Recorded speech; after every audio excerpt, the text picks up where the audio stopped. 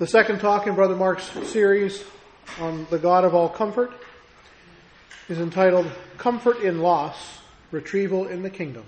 Please give your attention to Brother Mark.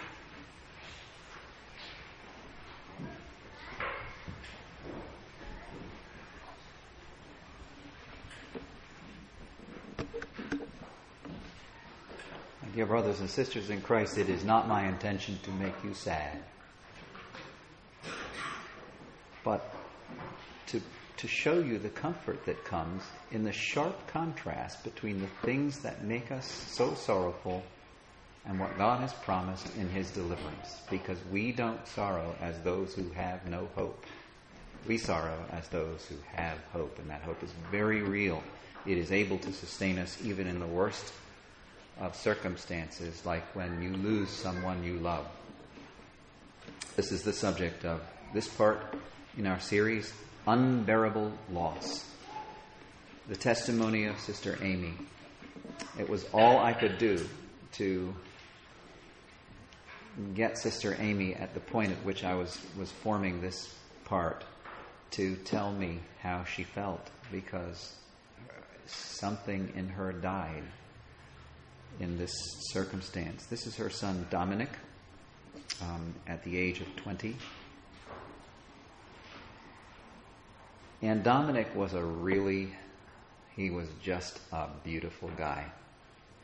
I remember when he was growing up, I was building an addition on to take care of my mother after my father died, and that took 7 years. It was, those of you who build additions know how big this can get. For us, it was really big, and it took up 7 years of my life, which turned into a decade. Following the shoulder injury I got in the last stages of doing the building part. But during that time, Dominic went from being a young boy in our ecclesia to a young man. And he grew up kind of in the periphery where I was concerned. He was just a kid standing along the aisles. After meeting was over, I saw him come in to CYCs and not say much. He was quiet and to himself. And I didn't really learn in that stage of his life what manner of person Dominic was, but he was the kind of person that virtually everyone loves and everyone admires. There was just something so extraordinarily special about Dominic. And I started to say when I only learned later on when he came back from college after his first year and said, "I want to be baptized." So we got together in his interview, and it was the only time this has ever happened to me in an interview for baptism where he did something for me. Usually I'm doing something for them, but he did something for me in the manner in which he related to me. It was so extraordinary that when the interview was over, I came in the kitchen and I said, I've never really met anybody like Dominic, because in his baptism interview, he made me feel special. How do you do that? I was asking him questions. He was on the spot. What did he do that made me feel special? He was just a young man. I'm the old guy. I'm not special anyway, but he made me feel special. And he did that because he had this, for lack of a better word, I'm going to call it a magical ability. It's not really magical, but just a special way with people. Part of it was in his smile, and he had a whole philosophy in his life about smiles. And he had one very special smile. You can't really see it in this picture. You'd have to get eye contact with him to see the twinkle and what that smile was delivering to you in the form of total acceptance. But that kind of acceptance you don't get from everybody in this world, but you get it from Dominic. And everybody got it from Dominic. So this was his baptism. He was baptized 2 months before he fell asleep. 2 months. He was in the Lord. This is the day of his baptism. You can see his mother Amy there. She was the happiest woman in the world in that moment. And you can kind of see Dominic's smile here. If those eyes caught yours with that smile, you just felt like you were special. And I don't know how that can happen. I would love to have a gift where a smile can transfer that level of acceptance to other people. But he was such a beautiful guy. and then he had an accident. And I suppose, I don't need to get into the details of his accident here. That's not important. It was a sudden death. He died within 15 minutes of his accident. And when they brought him back to Virginia, he died in Texas. And when they brought him back to Virginia, we all went to his funeral. He had people from his home ecclesia in Arlington come down, and an older brother there delivered his address. But everybody in his high school, this is a year after he's gone to Texas for college, his whole high school class was in the funeral. What kind of a person is that? It's just somebody who's got a lot of love and receives all the love that he sends. He's that kind of individual. So you might imagine what happened to his mother when she realized she had lost him. I've seen people lose people before, but I have never seen it impact someone as gravely, as deeply, as sorrowfully as it impacted Sister Amy. And we had a real condition on our hands with her. It was by God's grace that she gave me permission to speak about her love for Dominic and the way she had to cope with it. She barely could. Her life was over. She felt like dying. She was certainly suicidal. It was tragic for her. She had no reason for being. He was her only son, and she never had any other children. And so I asked her, Amy, what's the one thing that anchors your hope? Same question I asked Sister Dawn. And she said, it's this one: he will wipe away every tear from their eyes. And her eyes were a stream of tears for at least a year. Just the tears just never stopped flowing. She couldn't come to meeting. She couldn't come to dinner. We invited her over to dinner. She just sat home alone and cried for a year and never ran out of tears. And so when she read this verse and realized that God would wipe away every tear from her, for her, maybe a little bit different than all of the tears in your eyes. And death shall be no more. Neither shall there be mourning, nor crying, nor pain any more, for the former things have passed away. So, rewind a little bit and think what would have happened to Amy if this verse hadn't been in her heart. If God had never said that and she never read it, either one. What would have anchored her in the knowledge of this tragedy? But there's there's the verse, and there's the hope of the kingdom, and there's the big picture as we were just talking about a few minutes ago. But how close is God? There's another factor in all of this suffering that you need to see in this picture. I don't know if you've seen it yet. But God is so close to you that He's closer to you than your prayers. He knows your prayers before you ask them. We already know that. But how close is God to you? Well, I'll show you how close God was to Amy the day she went to visit Dominic at his grave. And she put this rainbow wreath over his tomb with his picture in the middle. Did you see in the background? How could you stage a rainbow behind that wreath? That's not staged by anything except heaven. Amy couldn't talk. She could barely listen to anything. She had a few good things in her heart from God's Word. And so God spoke to Amy in a language, perhaps the only language in the moment that she could understand. He put a rainbow over Dominic's grave, as if to say, my covenant is as real as the rainbow you're looking at right here. And so she saw that. She couldn't believe that a rainbow occurred in that moment over that wreath. And so she took a picture of it. And I think we're the beneficiaries of this intimate moment between God and Sister Amy. So if you get anything from that, if you can take some kind of comfort from that, yes, there is hope in the future. And God's Word is sufficient to manage the tribulations that you have to bear. But He is also intimately familiar with how you feel. He is in your footsteps. He is in your prayers. He's in your life. He's aware of you. He knows you. And He carries you in the palm of His hand. We're going to look at that in a minute. It's closer than you think. This was Amy's ordeal. he was my only son, which gave her a special identification with some of the deeper aspects of our faith in the Scriptures. He was my only son. She kept saying that to me. He was my only son. But the paradox in that is that being her only son, she had an intimate connection with the concept of the loss of an only son in Scripture. So she pored over the story of Isaac. She pored over the story of the sacrifice of Christ.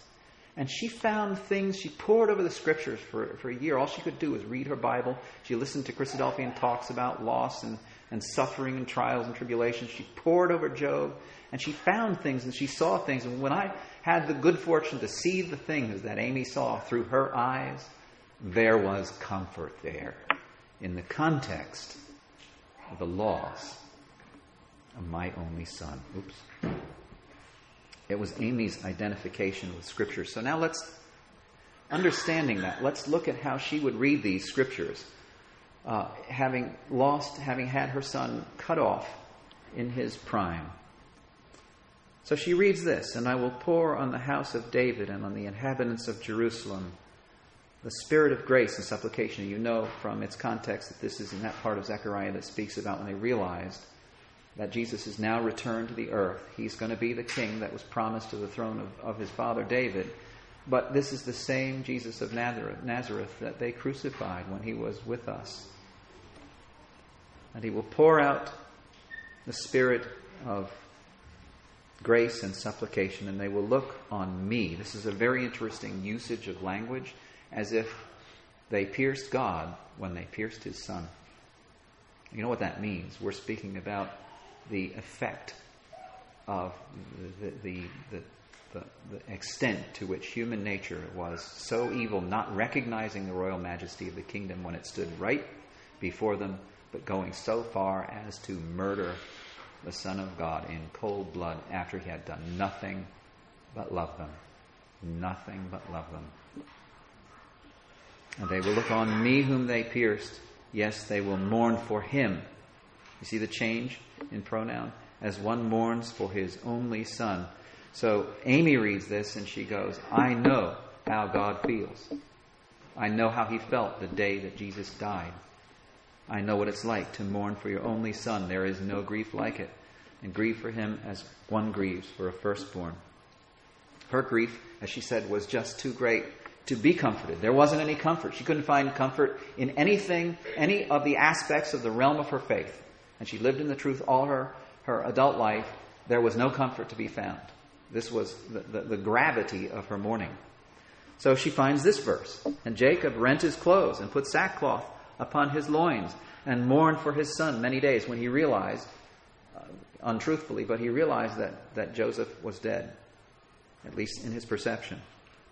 And he mourned for his son many days, and all his sons and all his daughters rose up to comfort him, but he refused to be comforted. And that was Amy's disposition. But how do you think this verse met with Amy's disposition when she realized that she, like Jacob, refused to be comforted? She had a friend. She had one who understood. And he was right there in God's Word, and the story is very clear. And later on, his son was brought back to him. He was joined together with his son. And she took the full impact of that because, as we'll see later, they know you don't understand. You can come up and put your arm around somebody that lost their son and say, I understand. They know you don't. You shouldn't say that. We'll see that later. But when she read the story of Jacob, she said, well, Jacob understands. And he said, for I will go down into the grave unto my son mourning. Thus his father wept for him. So you find that God is already there with his empathy. He's already there with stories that show you he does understand, even though it seems that no one really around you can understand. So she read this. These are verses that I asked Amy. I said, send me the verses that are impressing you. I'd like to speak about them because they will translate to comfort in the context of your sufferings with the people we speak with in Bible schools. And so she said her sorrow overwhelmed the comfort, but she knew that God understood, because she read in Jeremiah, when I would comfort myself against sorrow, my heart is faint with me. In other words, I want to have comfort, but my heart is failing. My mind doesn't seem to be, in this case, heart is my thoughts. My thoughts faint within me. That was all, the extent of her strength was fainting. And yet, what was she doing? She's identifying with every line of empathy as it is in God's Word. And that's because God who created you and me and brings us through this life, and especially watches over our faith to the extent that we are promised to be His workmanship. This God knows how you feel. He knows what you're going through, and He's already addressed it in His Word. But you have to look for it, and sometimes you have to go through it to find out what He's saying. She said, I felt like screaming to God because wicked people live, and her good boy died. But the scriptural answer is this: behold, these are wicked. See if God hasn't already addressed this thought. Always at ease, they increase in riches. For all the day long I've been stricken and chastened every morning, but when I thought how to understand this, it seemed to me to be a wearisome task.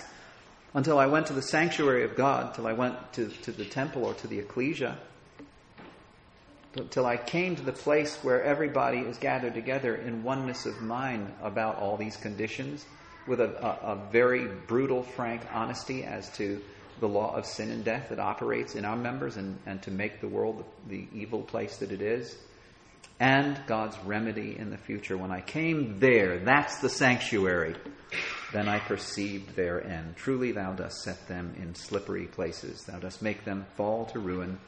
How they're destroyed in a moment, swept away utterly by terrors. As if that sounds like an allusion to the flood. Swept away utterly by terrors. They are like a dream when one awakes.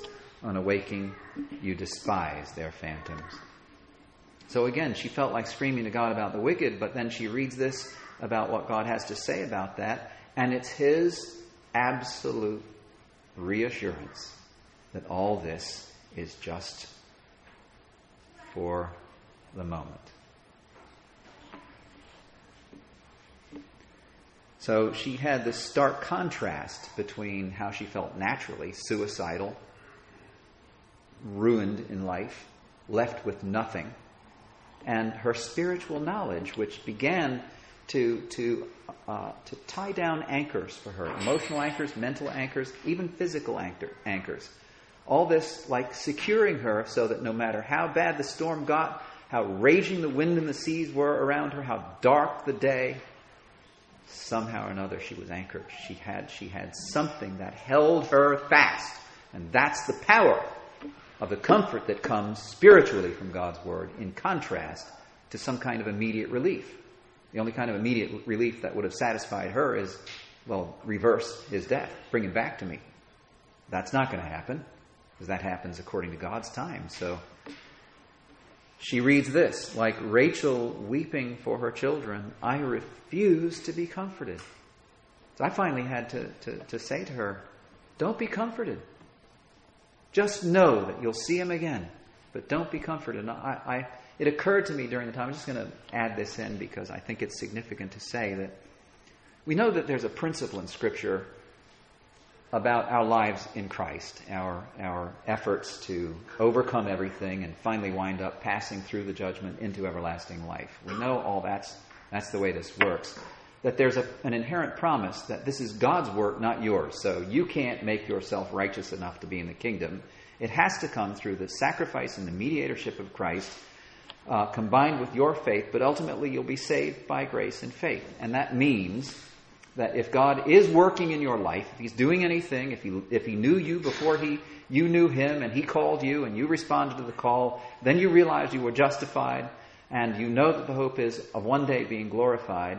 That's God's workmanship. It's not something that you're doing, it's something that God is doing, right? That's a principle. So consider applying that principle to Dominic. He's 20 years old. He just got baptized. His baptism, his interview was an inspiration to me. He was an inspiration to everybody who knew him. And then his life gets cut short and he dies. Well, what does that say if and when the time comes Dominic is received into the kingdom of God? It says of Dominic that he was a finished work at the age of 20. That God's workmanship with Dominic was complete. If it hadn't been, God could easily have avoided the accident. So then there's a thought that follows that, is what manner of man really was this young man if he was a finished work at the age of 20? I don't think I'm going to be done at 90, but if I should even live that long. But Dominic appears to have been a finished workmanship of the Lord, a polished gem at the age of 20. And that's a hypothetical statement. It's dependent upon whether or not he gets in the kingdom. That remains to be seen. But anyway, she described this. Well, she's identifying with all these things. She says, like Rachel weeping for her children, I refuse to be comforted. I feel like I'm hanging on the end of a rope. She said, I'm over an abyss. Below me is nothing. It's black. It's dead.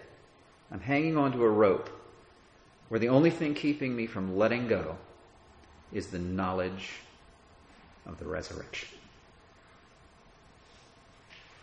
What kind of knowledge is that? I'll tell you what kind of knowledge that is. That's the knowledge of an accomplished fact. It's the knowledge of an event that actually happened in the history of this world. It's a knowledge of something that is undeniable if you have an honest heart. And that knowledge, in her mind, was the only thing that kept her holding on to this rope. So listen to this. So she reads along, and then it gets this close to her. If the rainbow wasn't enough, she reads this verse. And this verse isn't only for Amy. This is for all of you. For you and me and all of us here who in the last days are desperately waiting for Christ to return, because this world is as bad as our desperation. Our desperation probably doesn't even come close to defining how evil this world is in its last years before Christ's return. Sing for joy, O heavens, and exult, O earth. Break forth, O mountains, into no greater grief. For the Lord has comforted his people and will have compassion on his afflicted. But Zion said, the Lord has forsaken me. The Lord has forgotten me. Can a woman, this is where Amy's reading this, and she goes, can a woman forget her nursing child, that she should have no compassion on the son of her womb? And she knew it's not possible. A woman cannot forget this infant that she brought into this world, this new beautiful life. Then God says this, even these may forget, yet I will not forget you. So she's thinking God is saying that about Dominic. He's saying that it's intrinsically here about Jerusalem, about Israel. But inclusive in that are all those who are part of Israel by faith. They're on that tree. We're grafted in. So God says, if a woman could actually forget the infant that she bore from her womb, yet I will not forget you. Behold, he says. And why? What's the substance of that memory? I have engraven you on the palms of my hands. What do you think that's an allusion to, if it's not the sacrifice of Christ and the wounds that they look at when they see the wounds in his hands and his feet, and they mourn for him and they weep over him as one weeps for his only son? So in other words, what God is saying is, I have taken your life and engraved it in my mind on the palms of my son's hands. And a mother may forget her child, but I will never forget you. You were born of the sacrifice of my son. So you can see why Jesus said, he that believes and is baptized will be saved. Because you also, like Dominic, are God's workmanship. He will not fail you. You may fail him. I know you don't want to, and you probably won't. Because all that is necessary of you is belief and the faith and works that follow that belief. I have engraved you on the palm of my hand. So she reads this and she knows this is God's connection with her and her connection with Dominic in the resurrection. So just recently, 2 years after Dominic fell asleep, she says this: I'm trying to endure this tragedy and my life until the end by holding on to my hope rope and looking earnestly for Christ to return. What's that again? She's got a new name for this rope. She used to call it the only thing she could hang on to that kept her from falling into an abyss. Now she calls it her hope rope. I asked her just recently, I said, you still hanging on? She said, yeah, it's my hope rope. It's good. I'll not let go of my hope rope. So she converted the edge of her disaster to the fullness of her hope in that one little illustration, looking earnestly for Christ to return. It struck me this year that Christ uses the word endure. So, we think about endurance, and, it's just a word that has a definition. She reads that word, and all of a sudden, things come to life in her mind. Why would he say endure if things were not painful in this life? To endure acknowledges that there will be suffering. I'm holding on and enduring until Christ comes because I know. And she said, I know. And then she put ... I know that he will rise again in the resurrection on the last day. What gives her that knowledge is God's infallible word on one hand and her faith on the other. There's two hands full of knowledge. I'm longing for the day when the following will happen, and I will hear these words. Now, I don't know how you've ever read this verse, but I've read it as a part of the story. Think of how Amy reads this verse.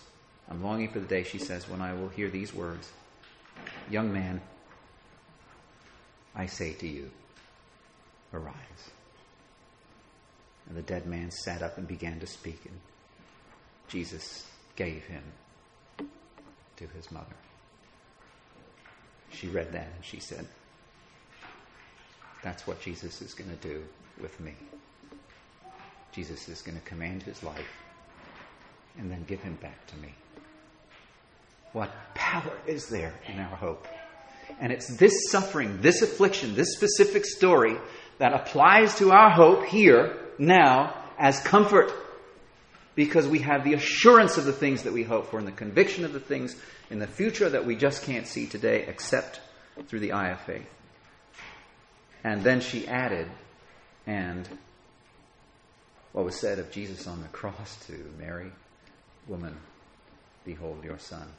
And the paradox of relating what John said, what Jesus said to his mother, and what she plans to experience in the future with her son.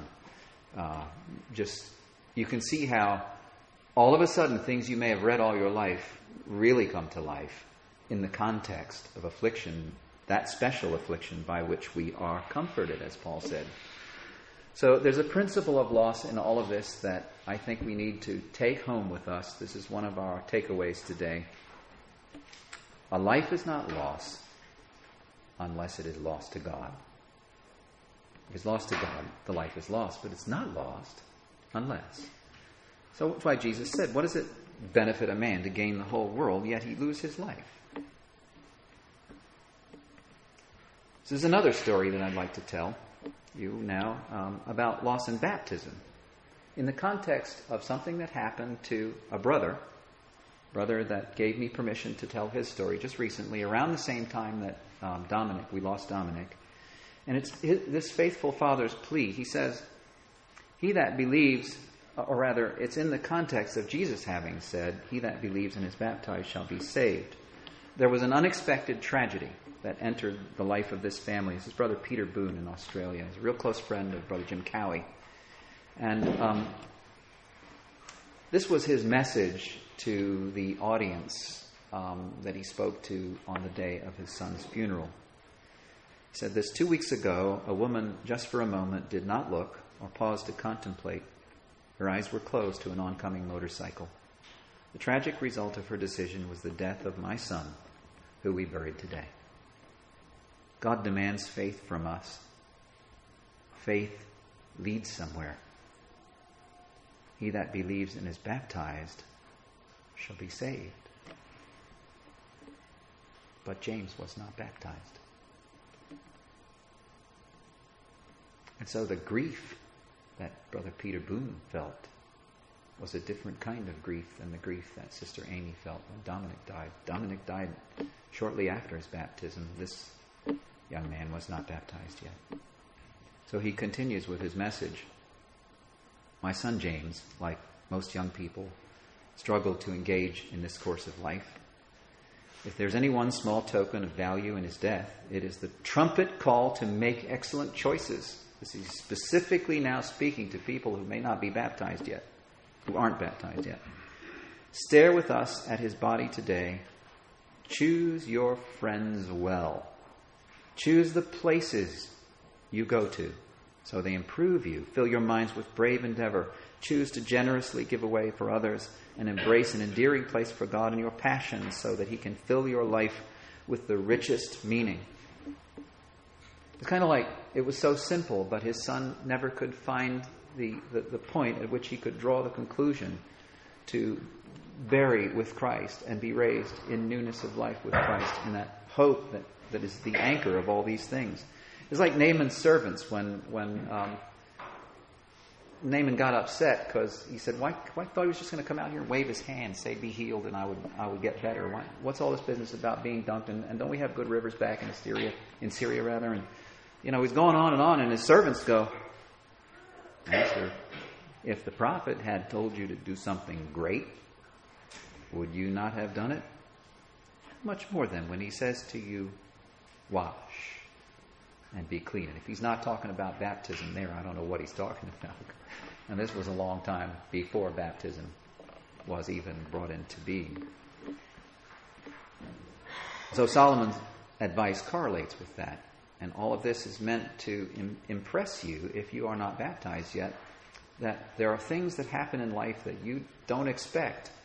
And you never know what the outcome of those things can be. Disasters can rob you of your very life. So remember your Creator.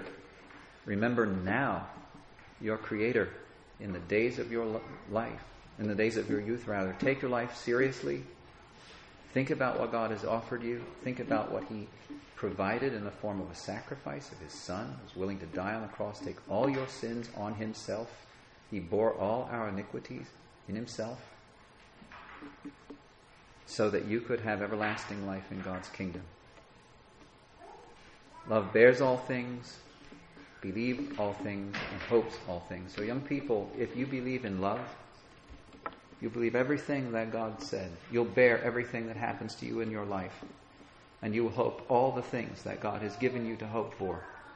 And you will realize that belief and that bearing and that hope, that strength, you will realize that in a confession of faith that is expressed in a willingness to die with Christ in a death like His so that you can be raised with Him in a life like His. There's another aspect to what we're talking about in the context of severe loss that I think we need to address in the remaining few minutes of our part 2 here. And that's knowing what to say when you're around someone who is experiencing this level of loss. Most of us, when we encounter this for the first time, we really don't know what to say, and we realize we don't know what to say. It can be very awkward to be with a family who just lost a loved one. So this is a little practical advice on what to do that has been given to our ecclesia, and I'm passing on to you, with Brother David Levin's permission, some advice as a rehabilitation counselor that he has given on knowing what to say. So he sent us a letter and he said, comfort in a time of severe loss does not come from intellectualizing. It comes from being human and allowing grief to have its full expression. We tend to think that displays of emotion mean we lack faith. Just the opposite is true. Our grief shows our love for the deceased and his family. It shows our understanding of mortality and of all of its horrible events. It gives us opportunity to show unity, support, love, care, and compassion. And he's speaking about the grief that we share with these people. Please don't try to short-circuit the value of grief. Grief is an important part of loss.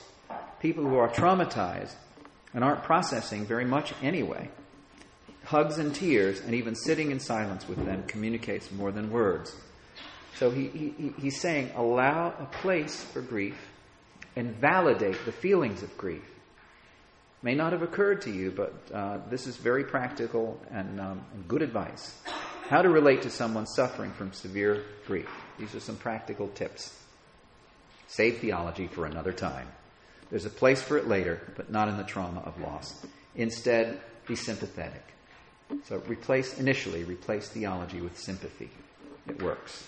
Avoid saying, I know what you're feeling. They know you don't. Remember I mentioned this a little while ago. Better to say, I can't imagine what this is like for you. In other words, it gets to a higher level of truthfulness. I have no words, but I'm here.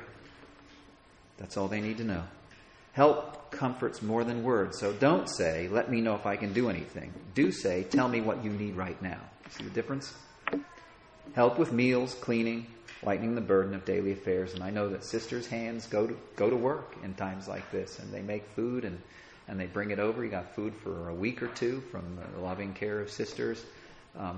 Sometimes people will sit with you, and that's all you need. You just sit and you look at things.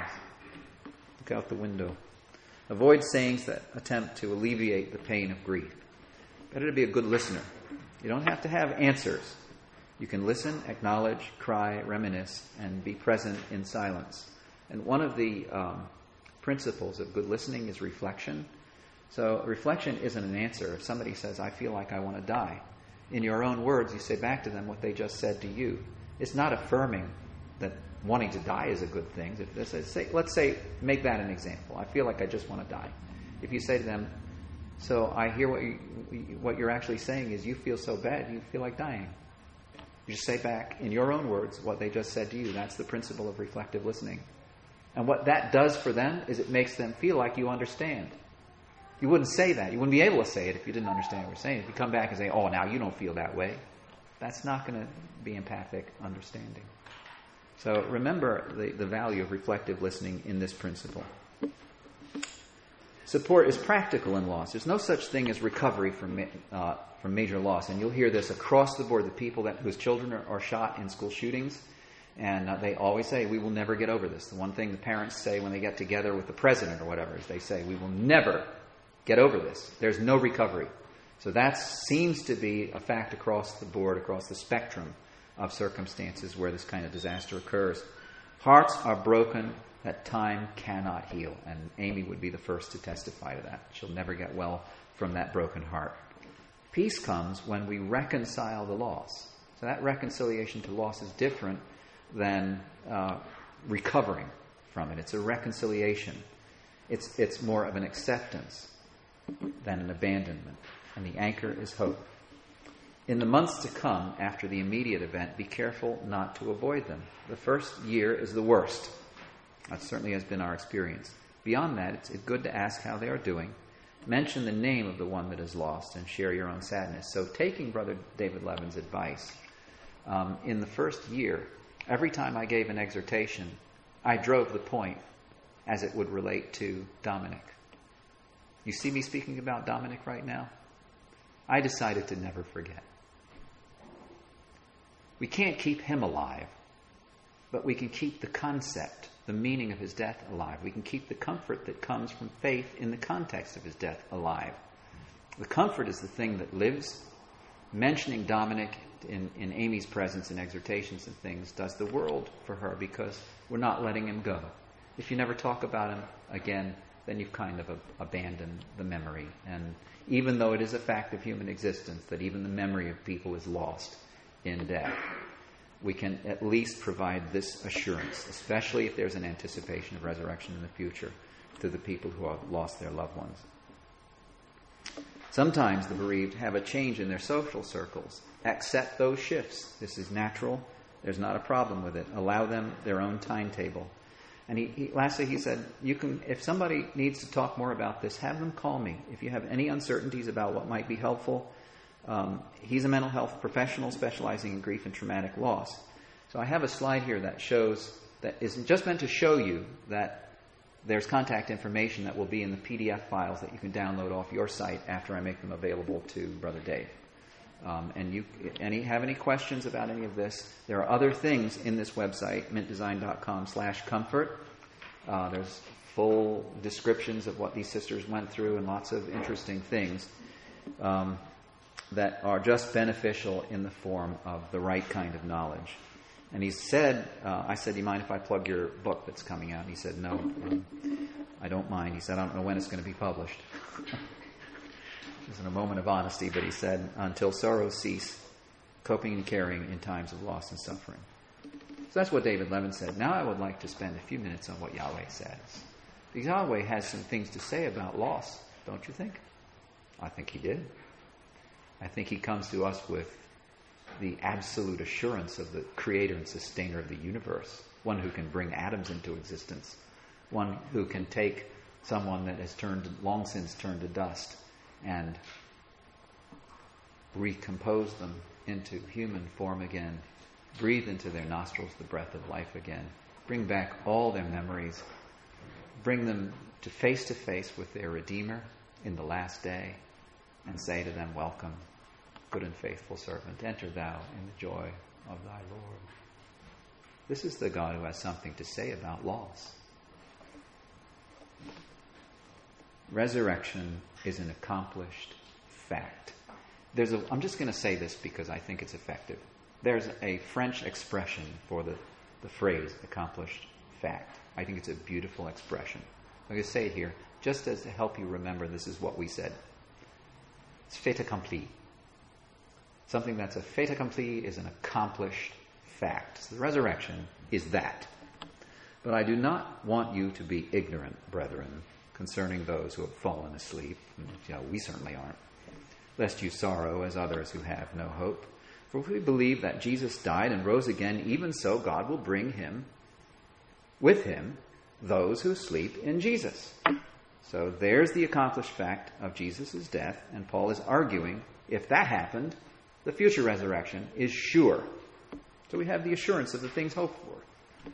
Yet behold, there shall be left a remnant that shall be brought forth, both sons and daughters. And when Amy reads this, she reads that word son. It comes out to her in bright lights.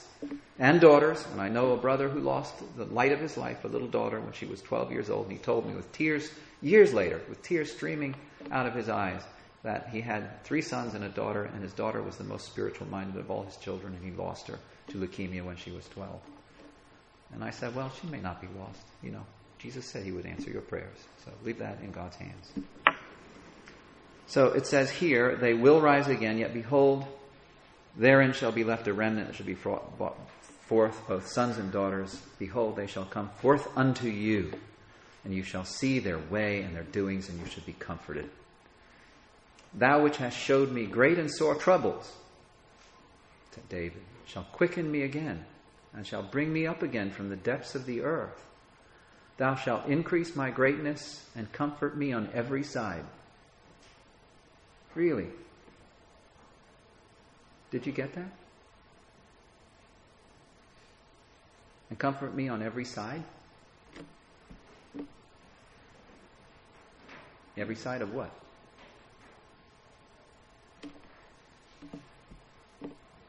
Where?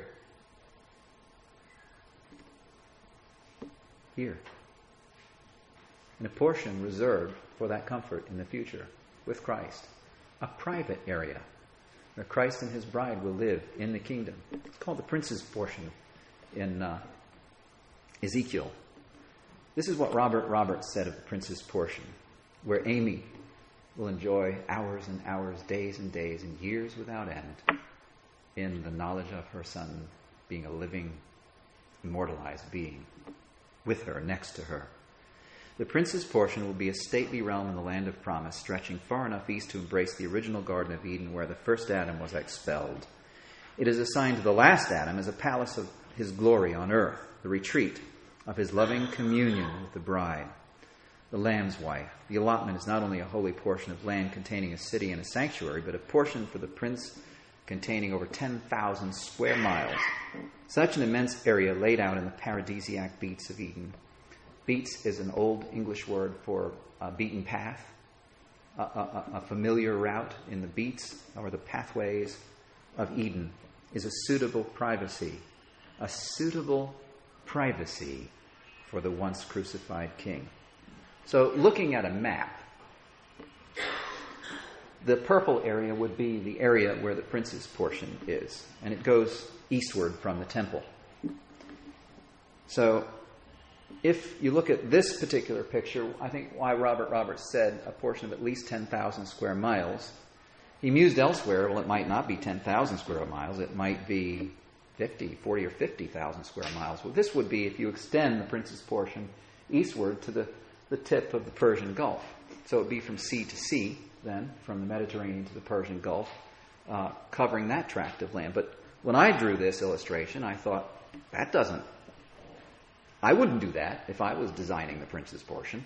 I'd make it a little bit bigger because it's got a lot of people who are his bride, and all of them have to be housed and have their own properties and places to be in the private portion outside of the rest of the world, which still has humanity all over it. It's controlled humanity by the righteousness of Christ's law, but it's humanity nevertheless. And so this special area reserved for Christ and his bride is a very special area. And that, to me, doesn't look like the property that should be the design. So let's just keep looking at this. If you extend this to a concept of maybe 256,000 square miles, it's a big tract of land, and just make everything the prince's portion, like that would be kind of everything that Abraham was able to see, north, south, east, and west. When he was on a high place and he looked, you can see that level. You can see 256,000 square miles with the naked eye.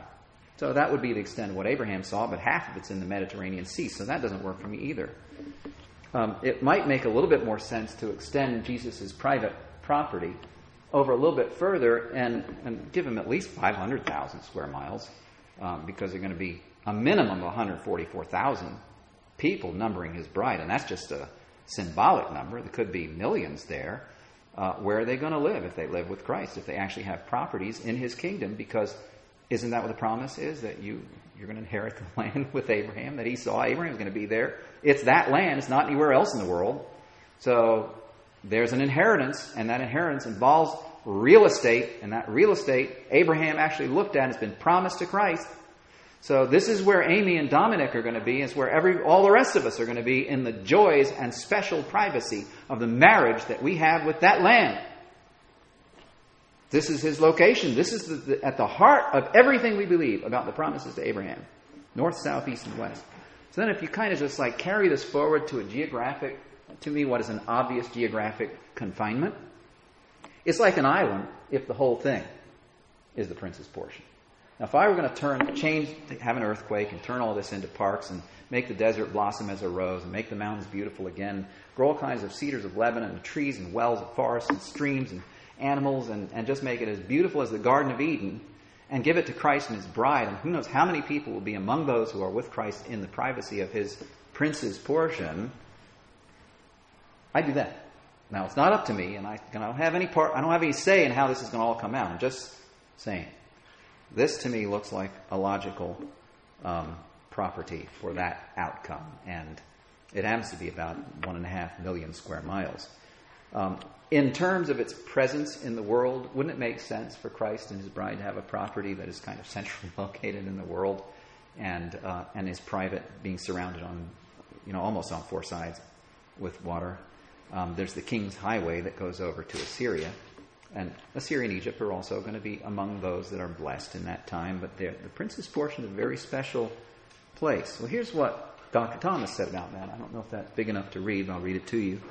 He was looking at a map, too, when he wrote Elpis Israel. And he said, on the map before me, there are 4 rivers which flow together at a length form a river which falls into the Persian Gulf. This indicates the country called Eden, which is watered by these rivers. This country, in after ages, came to be denominated the Garden of the Lord, and the kings who reigned in it, the trees of Eden. And all that was sort of prophetically metaphorical of the time in the kingdom when it will be the garden of the Lord.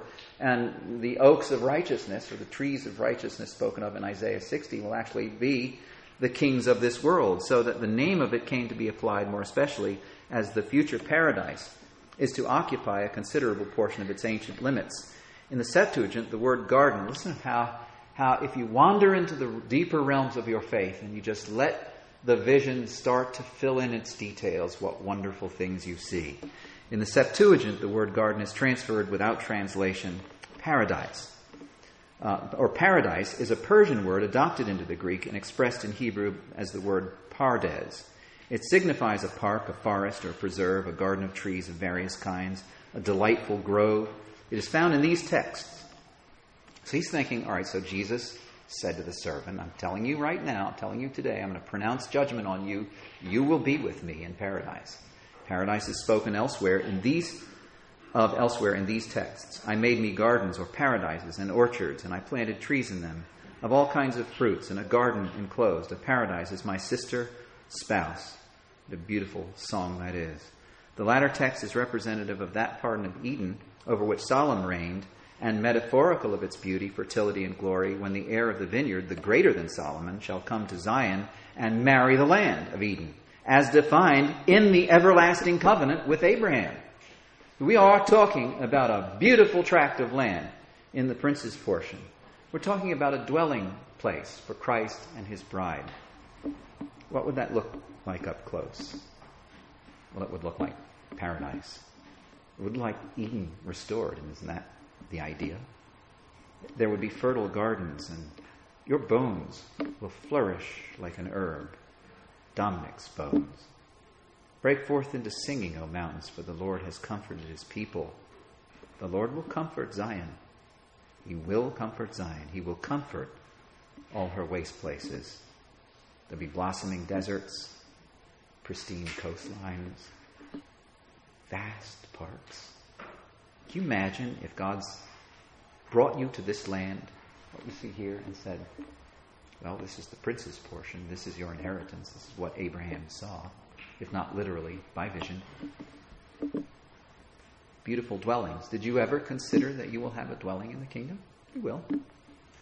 Not just going to be standing around a throne forever. I think a lot of us think about going back someplace in the world, being sent there to govern the cities of the world, but there's going to be a place for us in the kingdom, in the prince's portion, to live. It will be a dwelling, and it will be a very beautiful dwelling. There'll be vineyards. Why will there be vineyards? Because there'll be wine on the lees, well refined. You know what lees are? It's not branches. Lees are the residue of the grapes as they fall to the bottom of wine barrels when the wine is fermenting. So if there's wine on the lees, well refined in the kingdom, there are wine barrels where vineyards have made wine. And that's the wine that we will eat and drink in the feast of fat things with Jesus around his table when he eats and drinks with us again in our marriage to him. So God said to his son, ask of me, and I will make the nations your heritage, and the ends of the earth your possession. Just ask me. I'll give you the whole earth. Sorry. But what does all that mean without the retrieval of life? Without the bringing back of those ones that we've loved? So what Jesus said, God says, you picture, God says to Jesus, ask of me, kind of like what he said to Solomon. I'll give you whatever. And Solomon says, I want wisdom. So he said, okay, wisdom, and I'll give you everything else too. So he says to Jesus, ask of me, and I'll give you the ends of the earth for your possession. And instead, he asked life of thee. And thou gavest it him, even length of days forever and ever, not his own. He sacrificed his own life so that when he asked God for your life, God would give it to him. He sought your life. He seeks Dominic's life. He holds all of our lives in his hand. And he will present us to his Father as living sons and daughters of God in the day of his appearing. That is his crown. That is his glory. And that is the fullness and richness of our hope. Your life engraved in the palms of his hands. Dominic's life. And on this mountain shall the Lord of hosts make unto all people a feast of fat things, a feast of wine on the lees, of fat things full of marrow, of wine on the lees well refined. And he will destroy in this mountain the face of the covering cast over all people, and the veil that is spread over all nations. He will swallow up death in victory. And the Lord God will wipe away tears from off all faces. The rebuke of his people shall he take away from off all the earth.